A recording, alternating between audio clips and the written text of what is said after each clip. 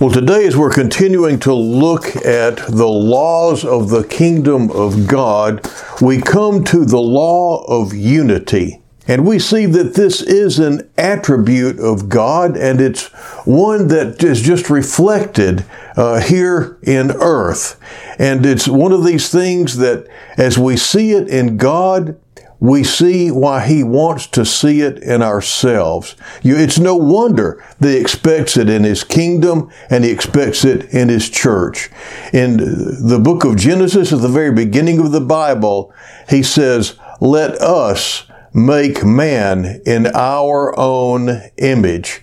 And so we see that here the Trinity is working together. They worked in unity in creation. And all through the Bible, we see that there is a unity in the three persons of the Trinity. Three working together as one. And we see that as they do so all the way through the Bible. At the very beginning, here is God the Father speaking and saying, "Let us make man in our image." And we see that there's in the book of Genesis that the Spirit of God hovered over the waters and that the Spirit of God was involved in creation. And later on we read that apart from Jesus, nothing was made. They worked in harmony. They worked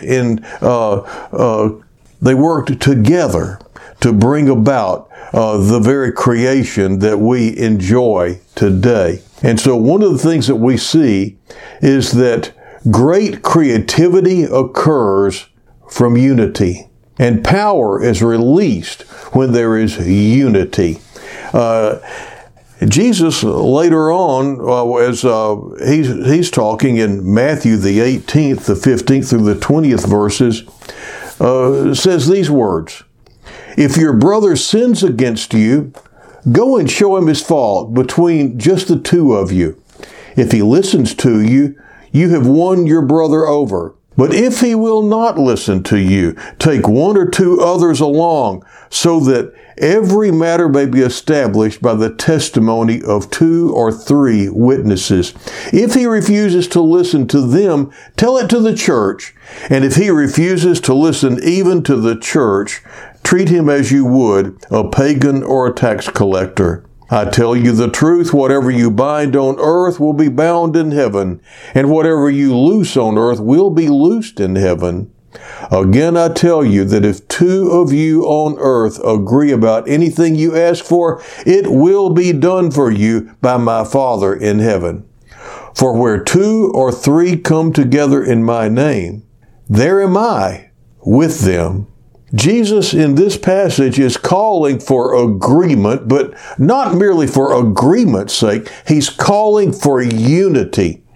The word agree literally means to be in harmony. In the kingdom of God, there must be perfect harmony in order to receive the fullness of the blessings and benefits of the kingdom. In John 17, 20 and 21, he says, as he's praying, and notice this, he prays not just for the disciples, he's praying for you and he's praying for me. He says, "My prayer is not for them alone. I pray also for those who will believe in me through their message, that all of them may be one. Father, just as you are in me, and I am in you, may they also be in us, so that the world may believe that you have sent me." You see, there's no division in the Godhead. No division between the Father, the Son, and the Holy Spirit.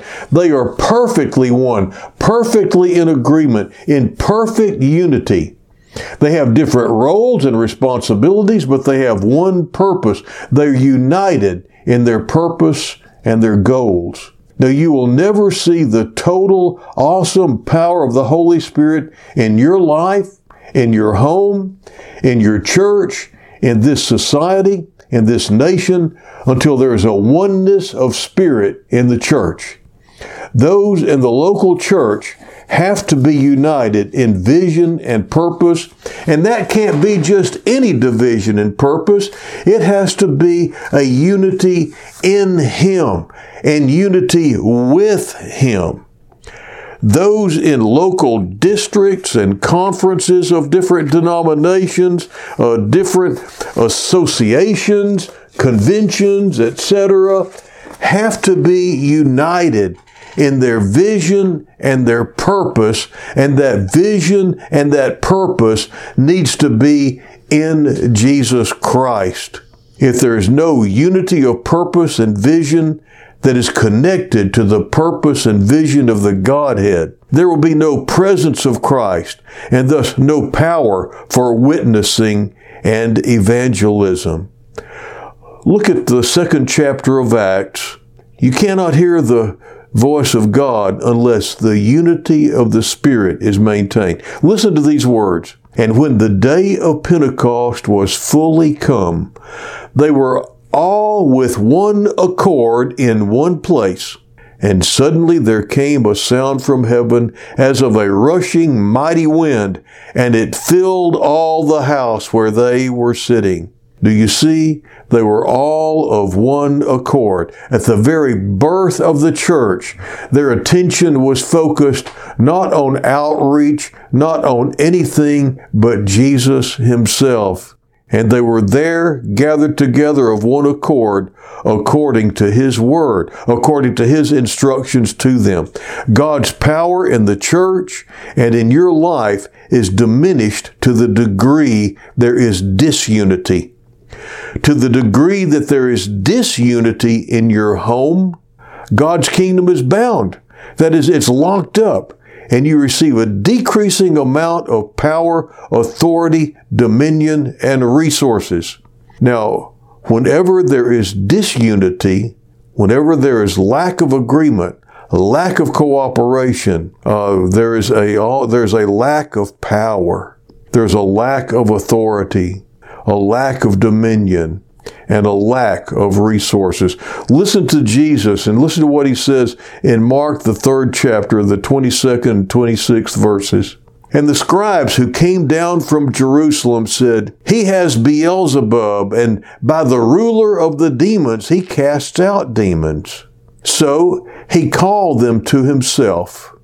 Notice this, that He calls His critics to Him. And He said to them in parables, How can Satan cast out Satan? If a kingdom is divided against itself, that kingdom cannot stand.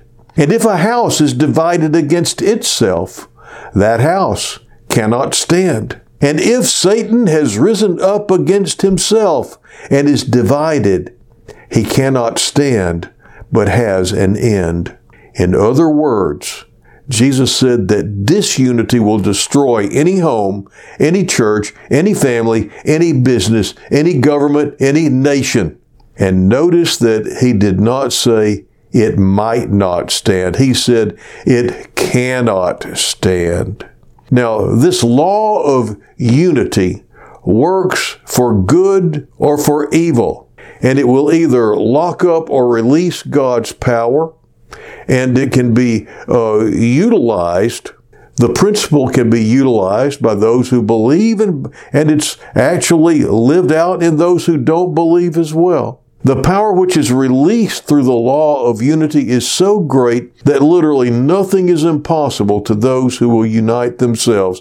That means to agree on the same purpose, have the same goals and the same motives. Now, this law was working for the people after the flood, until God stopped them at the Tower of Babel and confused their speech and scattered them throughout the earth. They were unified in language, they were unified in purpose, but they were unified in themselves and aggrandizing and building up and furthering themselves. And it's because of this that He wound up confusing their language and scattering them throughout the earth to prevent the power that have been used if they had combined their power for self-centered purposes. Now, just as in the Godhead, there are two levels of unity. So it should be in us. Now, the two levels of unity are the same in both the Godhead and in us. First, there is inner unity. They among themselves, as God, are united. They are one in purpose. They are one in everything that they do. They work together. And it's the same with us. We must be united, first of all, within ourselves. But then also, they are united externally. They're united in what they carry out together as one. And so we should be united together externally with one another as well. First of all, on the personal level, as an individual, you must be united within yourself. If you're going to experience the power which will change the world, if you're going to exercise authority over the devil and demons, if you're going to have dominion over circumstances in your life, and if you are going to enjoy the abundance of God's resources and blessings, you have to be united within yourself. Listen to what James says in the first chapter. This is James' brother. This is James, the brother of Jesus, speaking. He says, "But he must ask in faith without doubting. For the one who doubts is like the surf of the sea, driven and tossed by the wind. For that man ought not to expect that he will receive anything from the Lord, being a double-minded man, unstable in all his ways." One mind in you believing and desiring one thing, and another mind in you doubting and desiring something else, will not work in the kingdom of God. The Bible says that you cannot serve two masters. Jesus himself says, you cannot serve two masters. You cannot have divided loyalty and allegiance. You cannot have your job and Jesus first in your life. You can't have them both first. You cannot have both your spouse and Jesus first in your life. One has to be first, only one. You cannot have money and Jesus both be first in your life. It cannot be the house and Jesus. It cannot be sex and Jesus. It cannot be drugs and Jesus. It cannot be sin and Jesus. That is a division in purpose, a division in the kingdoms that you are trying to live in. And therefore, the Bible teaches us that you are not going to receive anything from God. You must become single-minded, putting Jesus first in your life and putting Him over your life as Lord. When He is first in your life, when Jesus is in control and you are loyal to Him and Him only, He's going to say to you, men, love your wife as I love the church. He's going to say to you, women, respect your husbands. No wife can be loved more than that. No husband can feel more love than that. You must become single-minded, putting Jesus Christ first, and He will say to you, whatsoever you do, do it as unto me. No job or career can get more attention than that, can it? The solution to your personal lack of unity in your life is to become single-minded about Jesus. When He becomes your main purpose in life, your motive for living, and your goal is to know Him and the power of His resurrection and to please God in everything, then and only then will you be able to be released from the weight of trying to please everyone and the terrible internal torment of performing for people instead of God. Now, there's also unity that needs to be found at the collective level. Without internal unity in a group, a family, a church, a business, a nation, the ultimate end is destruction. The lack of unity is destroying our families and our churches and our nation. Let's face it. Listen to what Jesus said again in Matthew the 12th chapter. And knowing their thoughts, Jesus said to them, Any kingdom divided against itself is laid waste, and any city or house divided against itself will not stand. Jesus in this verse was talking about the kingdom of Satan and showing us that the law of unity is so powerful and so universal that even the works of evil will collapse unless they maintain unity. Why? Because unity produces strength. Unity produces strength. Disunity produces weakness. When a family is supportive of one another and has a common purpose and a common goal, even in the middle of terrible circumstances, that family can and will succeed. When families are not united and there is division and strife and bitterness, all of society suffers because the family is the foundational institution of society, the first institution established by God. When husbands and wives are divided and end up hating one another, it causes the children to have to choose sides, and they get caught up in the force of disunity. Many families, many businesses, many churches are torn apart because of disunity. The solution, again, is to make Jesus Christ the motive, the purpose, and the goal of our families, our churches, and our society. In order to experience the power and the authority and the dominion and the resources of the kingdom of God, each individual has to recognize that they, yes, are different and unique, and yet must submit in common purpose, and that common purpose is to glorify and honor God and to reflect the King of Kings and the Lord of Lords. Let me close by asking you this. In your family, is there unity of purpose? Are you and your family members working together, praying together for the same goals and purposes? If not, Jesus is the answer. As you make pleasing Him the purpose of your family, you will experience the power of His Spirit in your home as never before. You will walk in the authority of His Spirit, even in the midst of your deepest trials. You will be victorious, and with Jesus Christ as the purpose and the goal of your family, you'll have dominion over every negative situation, and you will be blessed with the resources of God's kingdom so that you can be a blessing to those who are in the world lost and hurting.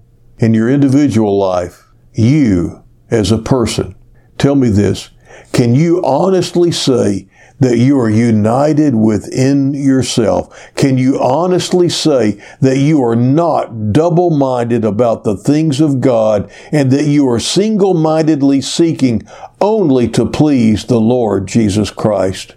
If you make Jesus Christ Lord of your life today, and seek to please Him and Him alone from this moment on, He will empower you with His Spirit and authority, and you will exercise the dominion that is rightfully yours in the kingdom. And you will be blessed going out and blessed coming in, and your children will be blessed after you, so that you and your family will be a blessing to others. In the name of the Father, and the Son, and the Holy Spirit, Amen.